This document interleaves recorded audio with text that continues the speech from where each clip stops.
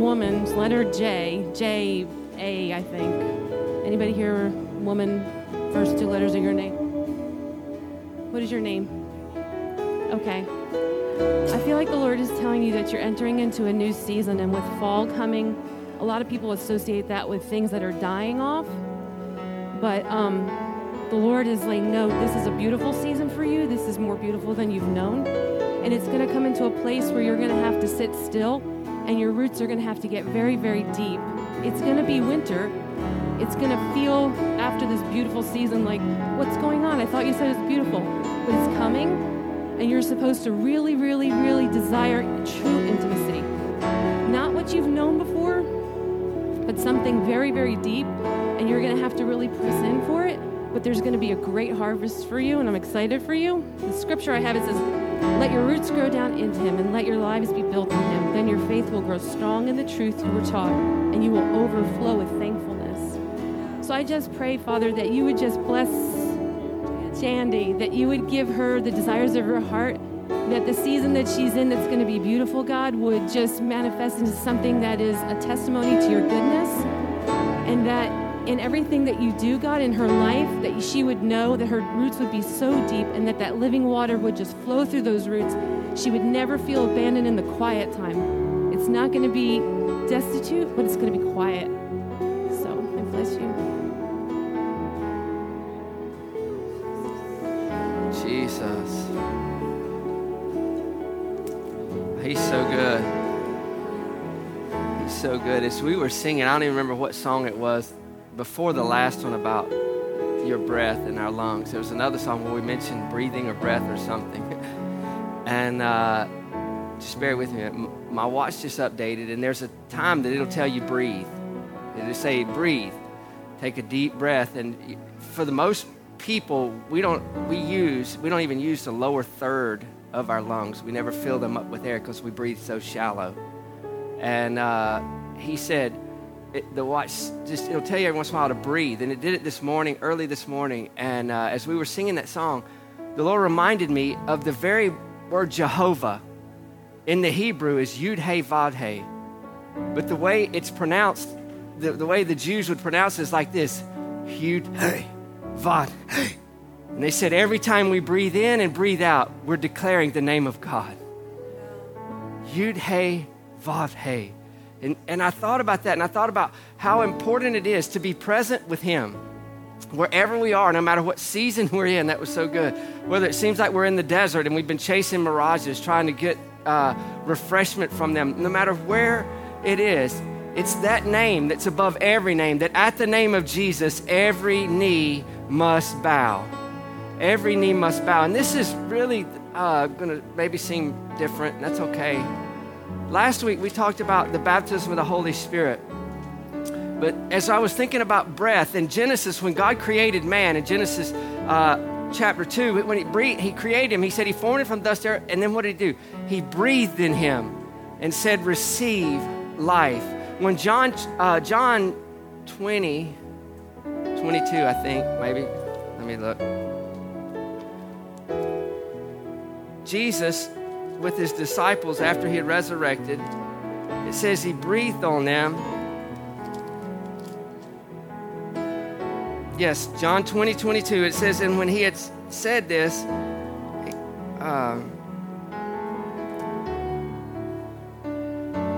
right, I'll just read verse 19. Then the same day of the week, beginning the first day of the week, when the doors were shut where the disciples were assembled for fear of the Jews, Jesus came and stood in the midst of them and said to them, peace be with you. When he had said this, he showed them his hands and his side. Then the disciples were glad when they saw the Lord. So the Lord said to them again, peace to you. As the Father has sent me, I also send you. Then verse 22, and when he had said this, he breathed on them and said, receive the Holy Spirit. Yeah. So this was not, this was for them the point of salvation. I'm going somewhere. So last week we prayed, we had opportunity for ministry time here for people to be filled with the Holy Spirit. Well, here's what the Lord, and this is really uncanny, but I really felt the Lord saying there's people who need to receive my breath who've never been born again. You think, well, we know everybody here. I don't care. Here's what I know. I can miss it. I can miss it a mile, but I know I'll miss it if I'm not obedient to what I feel like he's told me to do. So here's what we're going to do. If with head up, eyes open, looking around, because if you can't do it here, you won't live it there. But if you're here and you say, I've never accepted Jesus as my Lord and Savior, I didn't say you've never been to church. It's not about church attendance. It's not about growing up in church. It's not about your mom and dad, your dad being a pastor, your grandpa being a pastor. It's not about any of that. It's about a personal relationship with this God that we were singing about. Many times we can be in a room and it feel awkward to us because we don't know what's going on because we don't have that relationship. So I can't go any further until I do this. And if no one comes down, I'm okay with it. I'm perfectly at peace with, but I know that just as much as I knew what we were supposed to do last week, he said, it's my breath. It's my breath that gives life. There are people, I believe, in this room who you've done church before, but you've never known the man, Christ Jesus. And that's why you looked around the room and some of the stuff that you saw seemed awkward to you is because the people, as Katie gave the word, are so passionately pursuing the Lord, it looks awkward to you. But when you know that man who became sin for you so that you could become the righteousness of God in Christ, when you know that man, everything changes. Everything changes.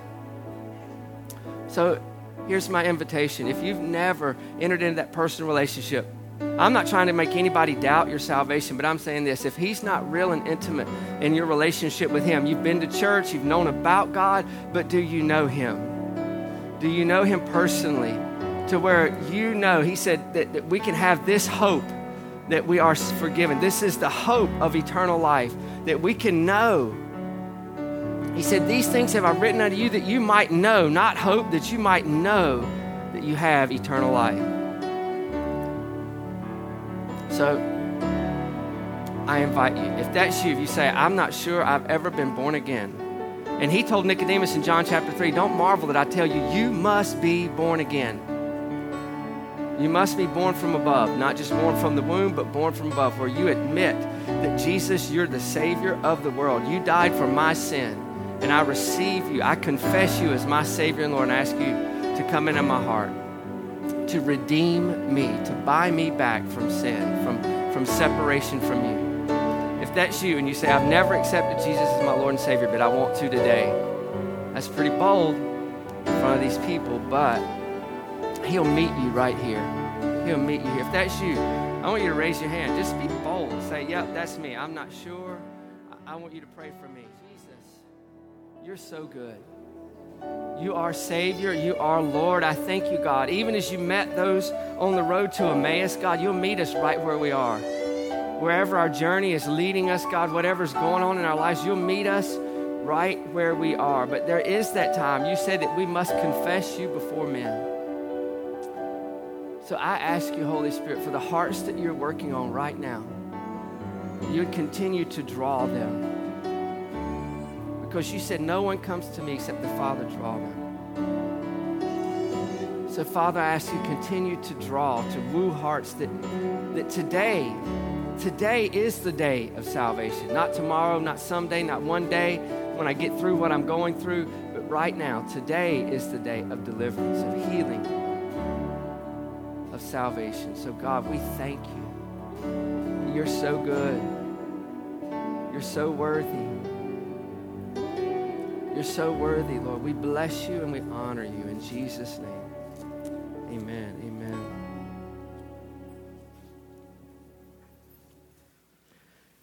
I love how the Lord will speak to you through his word. And as we were in worship, he just spoke as I don't even remember what song or anything like that. It's amazing.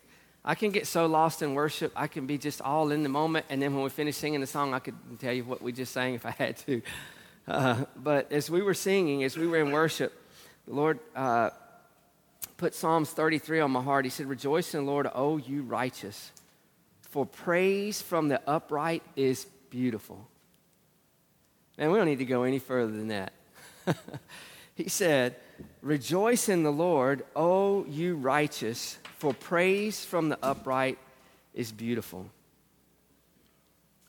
For praise from the upright is beautiful. Praise the Lord with the harp. Make melody to him with an instrument of 10 strings. Sing to him a new song. Play skillfully with a shout of joy. I think, God, we can all plug in there somewhere. I don't play an instrument of 10 strings. I can shout joyfully to the Lord. I can do it. I sing so low. Most times so low nobody hear me because I'm not always where I need to be. So low. I just can't get past it. Rejoice in the Lord, O you righteous, for praise from the upright is beautiful. That's so good. Praise from the upright is beautiful. When we offer up to him a sacrifice of praise, he said it's beautiful. I think that's why Psalm says he inhabits the praise of Israel. Or we've been grafted in Israel, so we could say he inhabits our praise. That's why there are times when we're in worship that you can sense the tangible presence of the Lord. It's not because God was absent and he showed up. It's not it. It's because we became aware of him being here. And it can change the atmosphere in the room.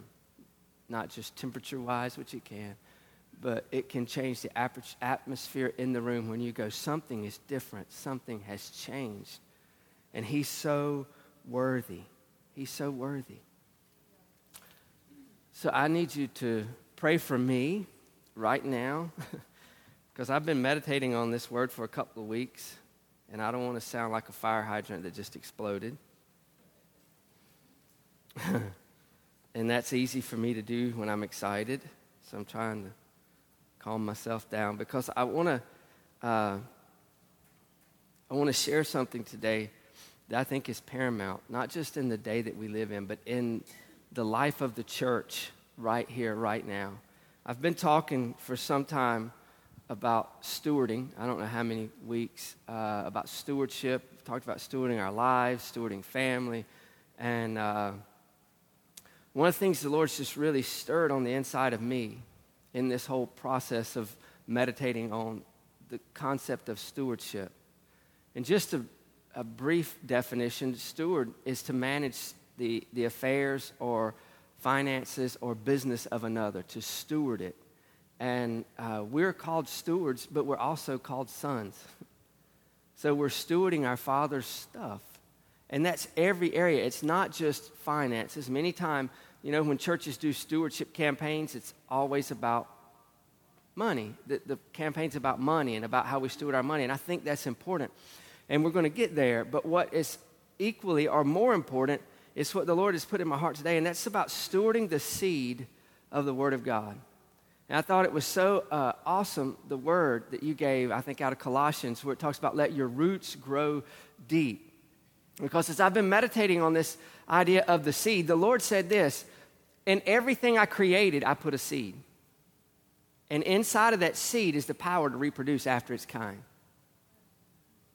You don't produce a child without a seed. You don't receive a harvest in the natural. Whatever you're planting, you receive it from a seed. Genesis chapter 1, verse 11 says this, then God said, let the earth bring forth grass, the herb that yields seed, and the fruit tree that yields fruit according to its kind, whose seed is in itself on the earth. And it was so. And the earth brought forth grass, the herb that yields seed according to its kind, and the tree which yields fruit, whose seed is in itself according to its kind. And God saw that it was good. So the evening and the morning were the third day. So God said, I placed inside of every seed the ability to reproduce after its kind. Think about that. Selah that. Meditate on that for just a moment. He said, I've placed inside of everything the seed, inside of every seed, the ability to reproduce after its kind. I've shared this before, but that's why when Jesus spoke to Peter, when Peter was in the boat and Jesus was walking on water, when Jesus said, come, what he did is in those words, come, was the power. There was the seed inside that word to empower Peter to do something that was physically impossible, to walk on water. Peter didn't walk on water. He walked on the word come. Because in that word, when Jesus declared come, it gave him all the ability that was needed to walk on water. Now, he sank when he took his eyes off of the one who gave him the authority to walk on it. Does that make sense? Okay, I don't want to go on a stroll today. I want to go by myself anywhere. I want us to walk together. So we can say this pretty simply, is that everything in this life involves a seed. Everything in this life involves a seed. And as I was meditating on that, the Lord began to say, but the most important seed is the seed of the Word of God. Because in it is the power to reproduce after its kind. Right? That's in Mark, when Jesus was teaching on the parable of the sower, he said the sower goes out and sows the seed, and he said the seed is what? It's the Word of God. He said he's going to sow the seed, and he gave the 4 soils, and I'm not going to go there today. That's good. That's a great teaching, talking about the soil, which is our heart, and how we, but I want to talk about the seed. He said he sows the seed, and the seed is the Word of God. So we can, if we believe that to be true, what we have to base, what our foundational belief system has to be this, that this word right here, this word has the seed for every need in my life. This word has the seed for every need in my life. So if there's an area of lack in my life, I need to go to the word and find out what seed I need, because he's a God of harvest. Right? But if I don't hold this to be true in every area of my life, just those that are convenient, then I won't see harvest on that seed, because I'll dig it up or never plant it. Listen to this. Galatians 6:7 says, don't be deceived. God is not mocked. For whatever a man sows, that will he also reap. Now, you continue to read, and he said if he sows to the wind, he talks about sowing to the flesh and things like that. But we can miss this concept of what he's saying right here. And he said, don't be deceived. God is not mocked. For what a man sows, that will he also reap. So if we take that from the negative to the positive, because we can, it's a principle that's true, correct? Not just if you go out and live in sin, there'll be sin let me just clear this up just for a minute. It's in my crawl. I got to get it out. When we walk in sin, it's not God who punishes us for sin. It's us who open the door for the destroyer to come in. So in this passage, it's not saying if you sin, God's going to get you. That's not what it says. It says in the natural, if you sow to the natural in sin, it has repercussions to it. It has a harvest that can come. Now, thank God he can kill a harvest. Hallelujah to the Lamb. He can. He's able. And so we can take it to him. So it's not that, well, if you lived in sin before you got saved, all that's going to come back to you. Nope, he redeemed you from the curse. He pulled up all that seed, plucked it all up. It has no authority in your life anymore, because you're a new creation. That person died. Help me, somebody. That person died. But what we can see from this, another one that's just profound to my heart is just like this one. Don't be mocked. If whatever a man sows, that will he reap. That should be a promise to us. That should be encouraging to us, that if I find the seed that I need for the need in my life, then I can expect a harvest, because God's not mocked. Another one is powerful to me. It says a house divided can't stand. And that's significant. That doesn't just mean my wife and I. It means anywhere. You can go into a business, and if you see division in the upper ranks of business, it won't be long that business will fall. It's a principle. It's a biblical principle. I don't care if they're Christians or not. It'll happen. A house divided can't stand. It'll crumble on itself. You know what's just as equally powerful? A house united can't fall. If a house divided can't stand, the other side of that is just as powerful and just as true. A house united can't fall. That's a good word right there. It's a good word. That's why as a husband, as a pastor, my number one desire is not everybody just get along. No, that's conformity. My desire is unity, where we can all grow in our identity. We can all grow in our gifting and our calling, but we can grow together, not apart. That's so good. Because many times in homes, what we want is conformity. We want our kids to look just like us and act like us and talk like us, instead of celebrating who God created them to be and asking God for wisdom to help us develop them to be who he created them to be. Again, if we believe the word to be true, then he gives us seed on what that should look like in our relationship. And he gives us seed and what that should look like and how we raise our kids.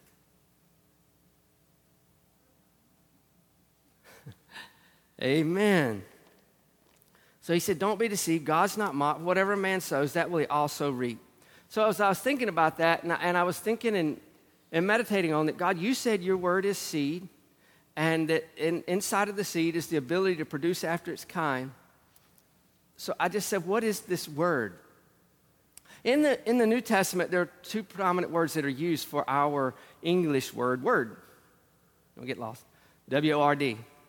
It's logos and it's rhema. And we've talked about that some here in the past. But logos, I'm going to give you a brief definition of the two. And then I'll go into more detail about them and as I get into the message. Logos is the spoken or revealed word. Rhema is the speaking or commanding word. Are you with me? Logos is the spoken or revealed word. Now I want to say this because some have said, and it's not true, that one is better than the other. No, it's not. It's not that the Logos is old and the Rhema is new. It's not that it is. It's the Logos is the revealed, and the Rhema is the speaking or the commanding that goes along with the Logos. Does that make sense? It will. It's clear as mud, but as we get into it, we'll see. Ephesians 6 says this, and take the helmet of salvation and the sword of the Spirit, which is the word of God, praying always with all prayer and supplication in the Spirit, being watchful to this end with all perseverance and supplication for all saints. So Ephesians 6:17, and that's part of 18. It says, and take the helmet. We know what this is, right? This is where God's given us the armor. And he said, take the helmet of salvation and the sword of the Spirit, which is the word of God. Well, this word for word of God is the rhema of God. It's the speaking or commanding word of God. So what is he saying? All right, in a nutshell, and I'm going to go back and talk about the Logos, but here's what he's saying in this verse. I've given you the Logos, the revealed will of God. I've given it to you. This is it right here. This is the Logos. Every bit of this is the Logos of God. It's the revealed will of God for us. It's his promises and provision for every area of our life. And he said, but the sword of the Spirit is the rhema. It's the speaking or the commanding. So what's that say? So he said this, you know how you go on the offensive? That's the only one in the armor. The rest are to protect. This is the one that's for fighting. You know what it is? It's your word. It's his word in your mouth. And it's your word. And that's what we defeat the enemy, sickness, disease. It's not just knowing it's good and saying, well, that's a good word right there. It's declaring it. It's taking your sword out and using it, yielding it, and using it. And we do that as we know the Logos, the revealed will of God. We declare the Rhema. So we speak to that mountain. Isn't that what he said in Mark 11:23? 24? Yes, he said, you'll say this mountain be removed to be cast in the sea. And that's what he's talking about. There's a difference. But in Ephesians, we want to talk about the armor of God, and we want to talk about victory in our lives. And it won't happen apart from using this instrument God gave us called a mouth. Because as God reveals his word to us, it's our privilege to declare that word. Let me give you another one. This just stirring inside of me. 2 Peter 1. 2 Peter chapter 1, verse 2 through 4. Grace and peace be multiplied to you in the knowledge of God and of Jesus our Lord.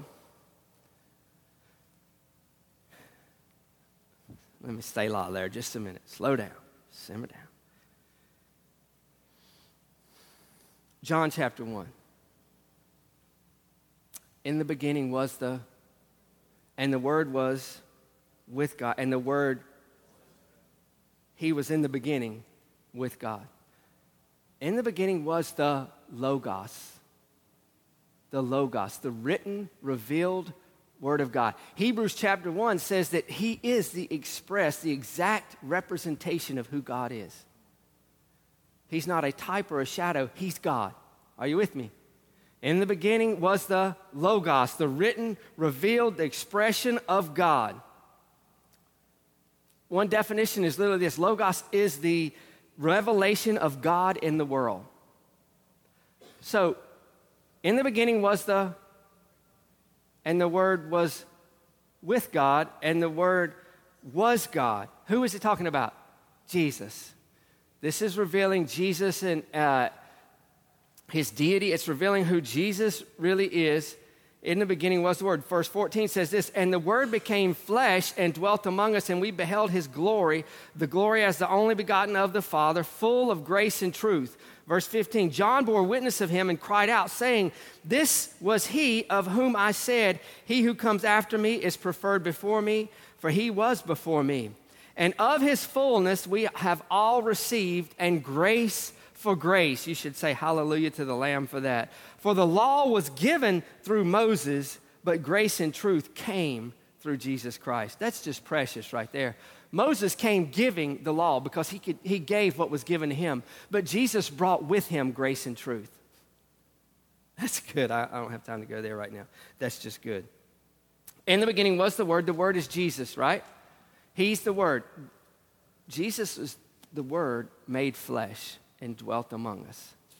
That's who he is. So here in 2 Peter chapter 1, verse 2, grace and peace be multiplied to you in the knowledge of God and of Jesus our Lord. So what is he saying? He said, as you know him, his seed, the seed of his word, what's given to you? He said, peace, grace, and peace are multiplied to you. Is it because we do something to get them? No. It's because as we meditate on who he is and we understand who he is, then grace and peace is released from the seed that we receive.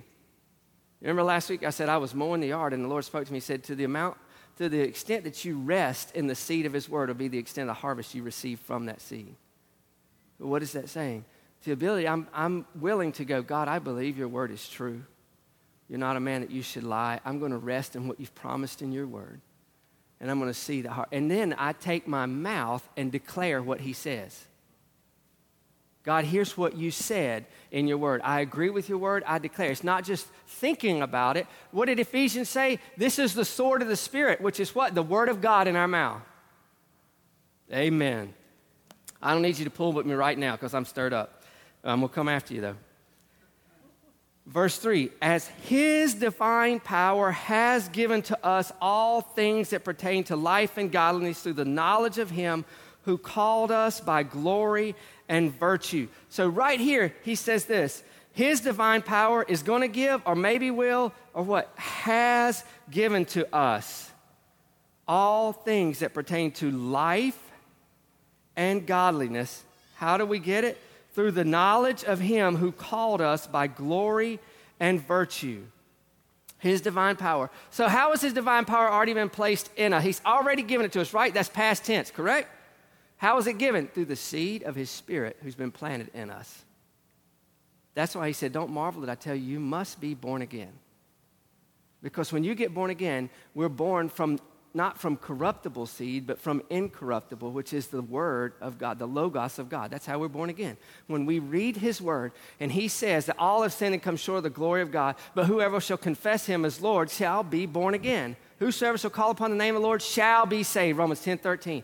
Whosoever, that's a promise from the word of God, that whosoever shall call upon the name of the Lord shall be saved. And when we do what his word says and we call upon the name of the Lord, we have the promise of his seed, of his word, that it's going to bring that harvest in our life. I don't have to do anything to make it happen. Amen. So he's placed in us through the power of his Spirit that the divine power of God has been given to us to perform, that pertains to life and godliness through the knowledge of him who called us by glory and virtue. Verse 4, by which, what? Let me just read it. By which have been given to us exceedingly great and precious promises, that through these you may be partakers of the divine nature, having escaped the corruption that is in the world through lust. So he said this, as we receive the seed of God, the engrafted seed of God. I love my mama.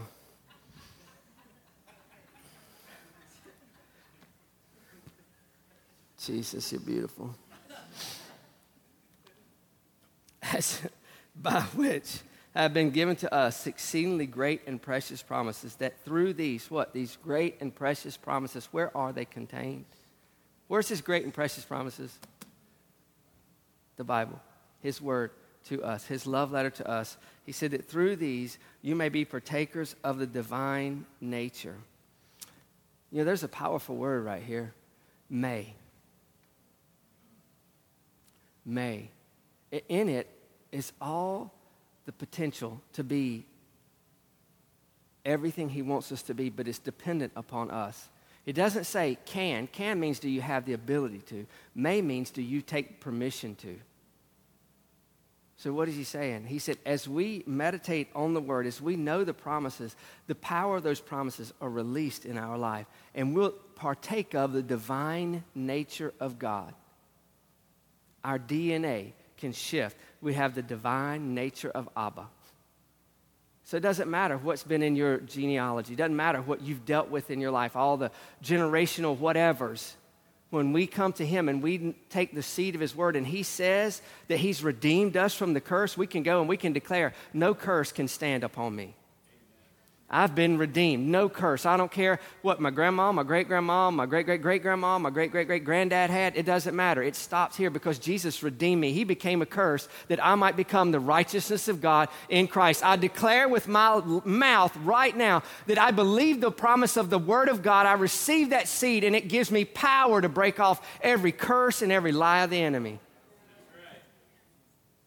See, if we don't believe this as the seed, as the root, as the foundation, whatever adjective you want to give, if we don't believe it, it'll affect every area of our lives. It affects us culturally, socially, what we accept, what we say is not acceptable, because in our culture, everything is shifting.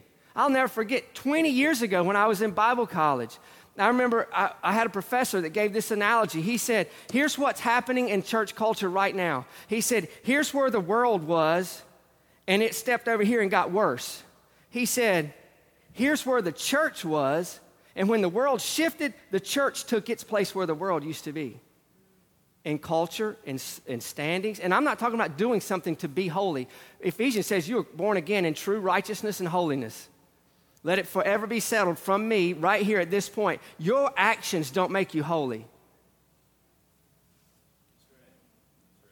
Your actions do not make you holy. Jesus' blood is the only thing that can make you holy.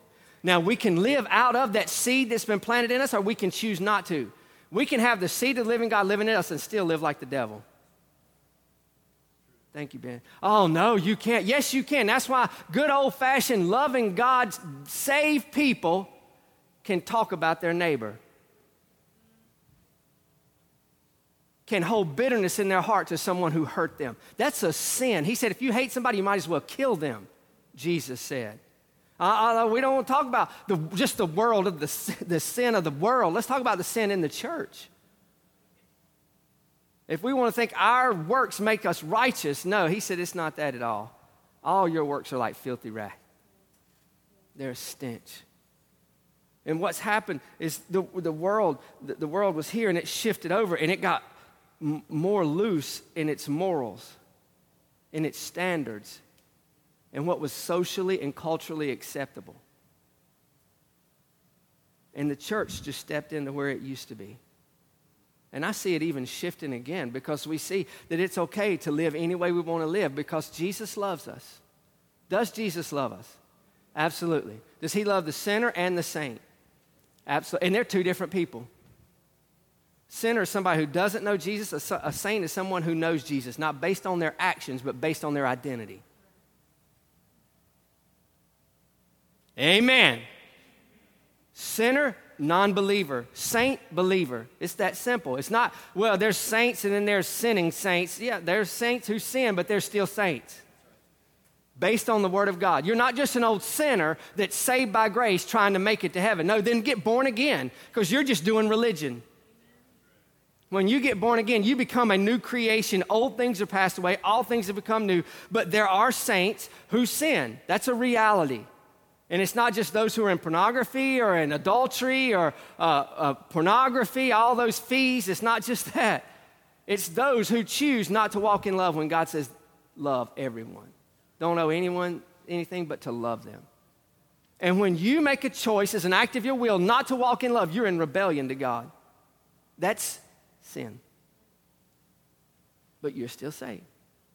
You're still born again. But our mindset has shifted. And so we look at culture, and culture says now these things are acceptable. It's okay to live together.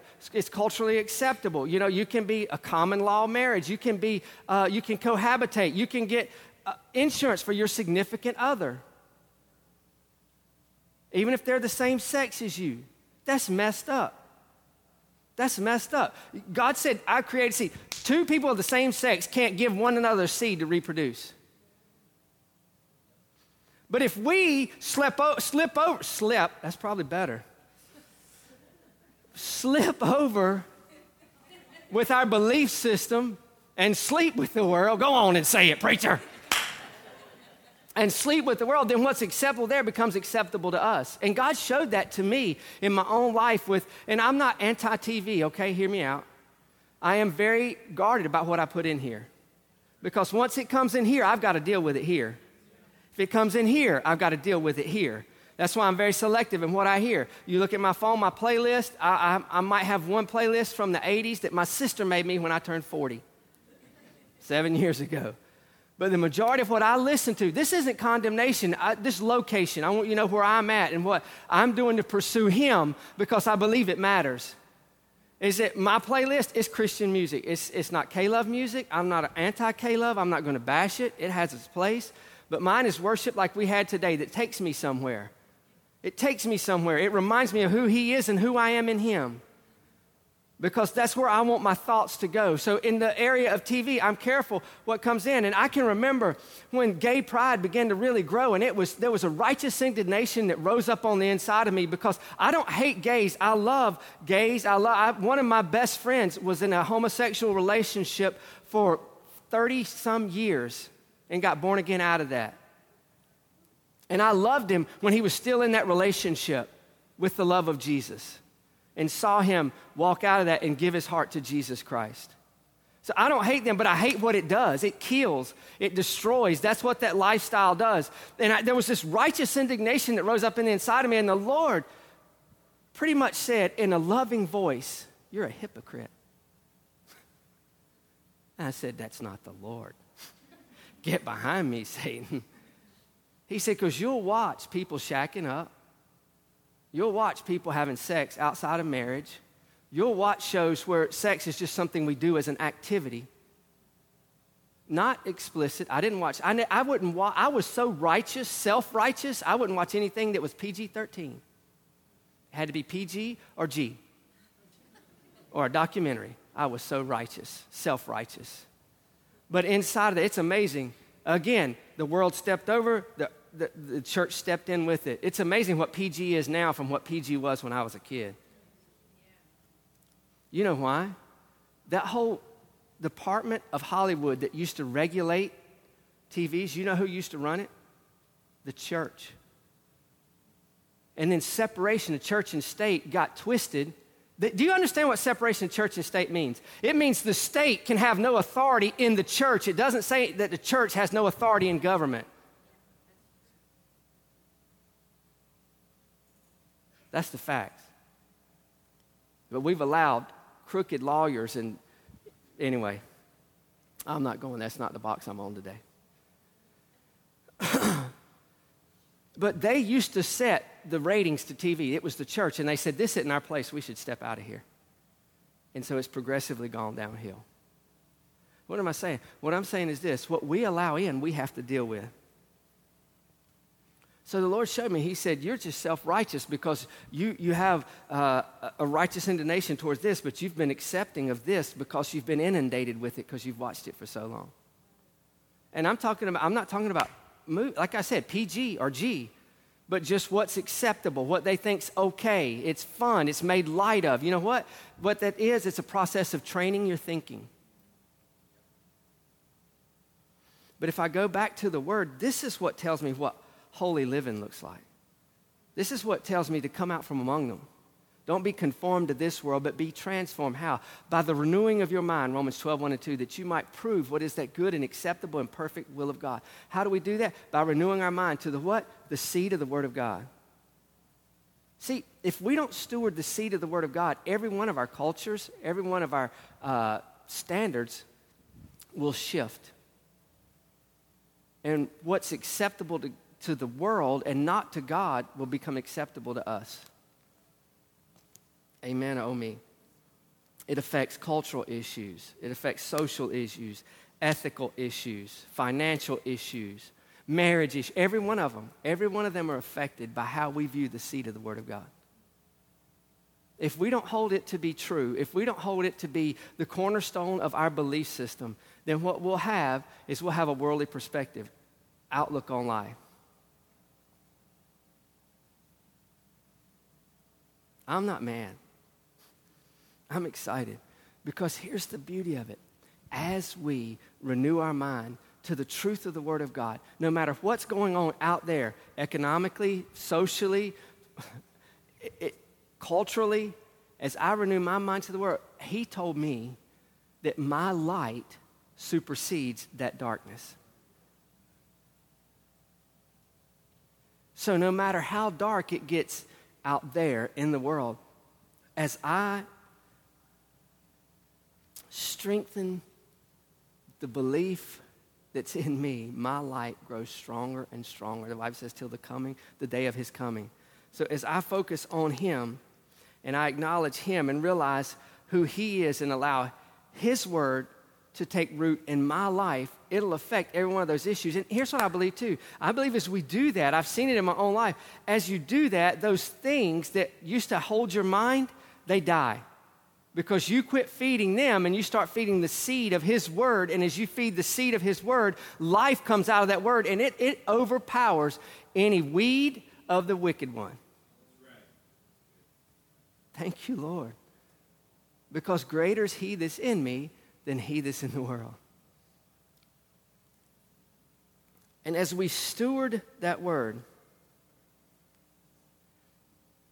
as it said in Ephesians, I've just got a couple passages and I'll close.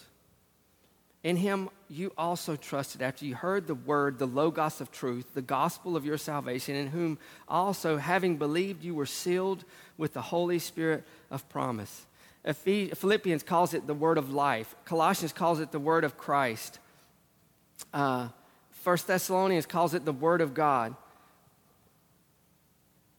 I want to get to the Rhema real quick, and I'll close. I told you, I'm loaded for bear. I got scripture on top of scripture on top of scripture. If I said, help me, Jesus. I want to share this one. Hebrews chapter 4, familiar passage of scripture. Remember what I said, that to the extent that you rest in the seed is the extent of the harvest you'll receive from the seed. Hebrews chapter 4. This is the scripture the Lord really spoken to my heart about this. Hebrews 4, chapter 4, verse 2 says, "For indeed the gospel was preached to us as well as to them, but the word, the Logos, which they heard, did not profit them, not being mixed with faith in those who heard it." So that's how people, a room full of people, can hear the same word, the same Logos, and we got a good church. Say 80% of the people in here, come on, Jesus, go out and their lives are transformed because they take that word and they meditate that, they water that word. They go, man, I'm going to believe this word and I'm going to water this word with the washing of the water of His word. So I'm going to water it with the word and I'm going to meditate and I'm going to say, God, that's your promise to me. I'm not going to lose that. And their mind shifts and their life changes, and there can still be 20% of the people who come in and they hear the same word. They don't mix it with faith. They don't say, that word is from me. They say, well, I wish I could have had that word. Man, that could have been. The word that Katie gave this morning, that prophetic word that Katie gave this morning about quit chasing mirages and come to Him. She had no idea what I was going to share. And as we were in worship, we were in the first song, the Lord said, Katie's got a word. And I'm like, Katie's got kids. That's what Katie's got. She's got chitlins. They're in here for worship, but she's got kids. And then we were here and we were worshiping and she came over. I was happy as a pig in slop. It's eating slop because I said, I knew you had a word. I said, I was getting ready to come get you because I knew you had a word.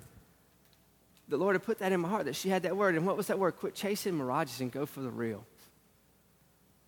Go for the real. And there are people in here, I know today who are going, man, that would be good, but you don't know.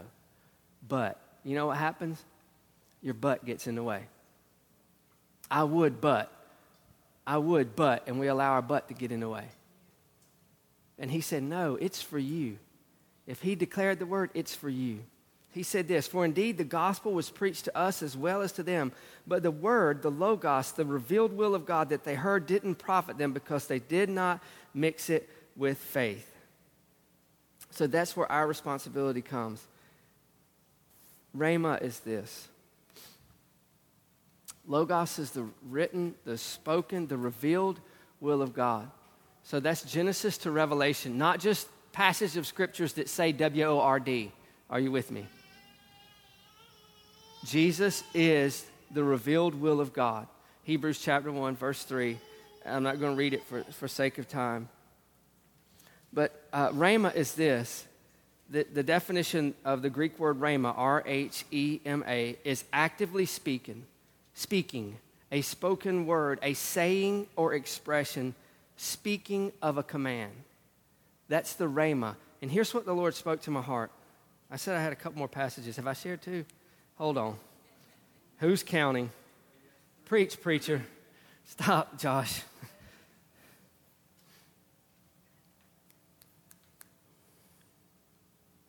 John 1, Jesus is revealed as the Logos. He's the Logos. And in John 6:63, Jesus said this, it is the Spirit who gives life. The flesh profits nothing. The words that I speak to you are spirit and they are life. These words that he's talking about are it's a rhema, the speaking word. So listen, okay, I'm going to try to close it up enough that we can leave. The Logos is the revealed will of God. And he said, from that revealed will, I will speak a rhema word, a speaking word to you right where you are. That's why the word of God is quick and alive and powerful and sharper than any two-edged sword to divide asunder soul and spirit, because it's a speaking word. It's not a dead word, it's a living word. You can read a novel, you can read your favorite fantasy book, and every time you read it, it's going to be the same. The relationships in the book are going to end up the same way every time because it's dead. But his word is alive. It's living. It's powerful. It's sharper than a two-edged sword. He said, the spirit gives life. The flesh profits nothing. The words that I speak to you, they are spirit and they are life. So right here, Jesus himself says a rhema word is spirit. And the Lord revealed this to my heart as I was studying this. He said, the Logos is Jesus revealed of the Father. The Spirit is the rhema, the speaking word. The Holy Spirit of God. Listen to John chapter 14. John chapter 14, verse 10. Do you not believe that I am the Father and the Father me? The words, the rhema, that I speak to you, I do not speak on my own authority, but the Father who dwells in me does the work. Believe me that I am in the Father and the Father in me, or else believe me for the sake of the works themselves. Most assuredly I say to you, he who believes in me, the works that I do, he will do also, and greater works than these will he do, because I go to my Father. How are we going to do greater works than him when he leaves? You know why? Because he's going to give us the Spirit. And whatever you ask in my name, that I will do, that the Father may be glorified in the Son. If you ask anything in my name, I will do it. Verse 15. If you love me, keep my commandments, and I will pray the Father, and he will give you another helper, and he will abide with you forever, the Spirit of truth. The Passion Translation says this, I'll pray the Father, and he'll give you another Savior. That'll upset a religious bone right there, won't it? Of what? There's only one Savior. He's the Lord Jesus Christ. Well, who is Holy Spirit? He's God. And he said, because the word parakletos, it can mean a comforter, encourager, counselor, one called alongside to help. But it also means deliverer. So I think that's an accurate representation of God gives us Holy Spirit, Savior inside of us when he went to heaven to redeem us from everything. And so as we press into him and allow him to speak to us, verse 25 and 26, and I'll stop because I could go on. These things I've spoken to you while being present with you, Jesus speaking, it's in red, But the Helper, the Holy Spirit, whom the Father will send in my name, he will teach you all things and bring to your remembrance all things that I've said to you. So here's what the Lord said to me. Jesus tells his disciples that the things which he has spoken, which is the Logos, the written word, revealed will of God, the Logos, he said, these things I've spoken to you, the Holy Spirit will teach you through a rhema word. What does that mean? So here's what it means. As we spend time in the Logos, in the Word of God, and we spend time with him in relationship, that's what it's all about. It's not so I can gain this great knowledge and become religious. It's so I can grow in intimacy with him, so I know his heart and I flow and move like he moves. That's what Jesus said in John 5. I only do what I see my Father doing. Why? Because he spent time in intimacy with him. What he wants us to do is that we spend time in his Logos so we get to know him. As we get to know him, he'll speak to us. This is going to blow your mind. But doesn't that sound like relationship? As you spend time with people and they begin to share their heart with you? There's very few people. I'm not saying there's not any. There's very few people, but as soon as you meet them, they just throw it all up on you and give you everything about them. I'm not judging that one way or the other. I say it's very few. Most people, as you get to know them in relationship, they'll begin to reveal more and more about themselves. And even those who do share, when you first meet them, when they share a lot and just tell you everything because they're excited, as you spend time in them, you might know information about them, but as you spend time with them, you know what you do? You get to know them. Because what they gave you is information, but you get to know their heart when you spend time with them. And that's what he wants for us in every area of our lives. As we spend time with the seed of the Word of God, I'm telling you, it'll affect us culturally. It'll affect us ethically. What we used to think was okay in business or in relationship with others, it'll affect us.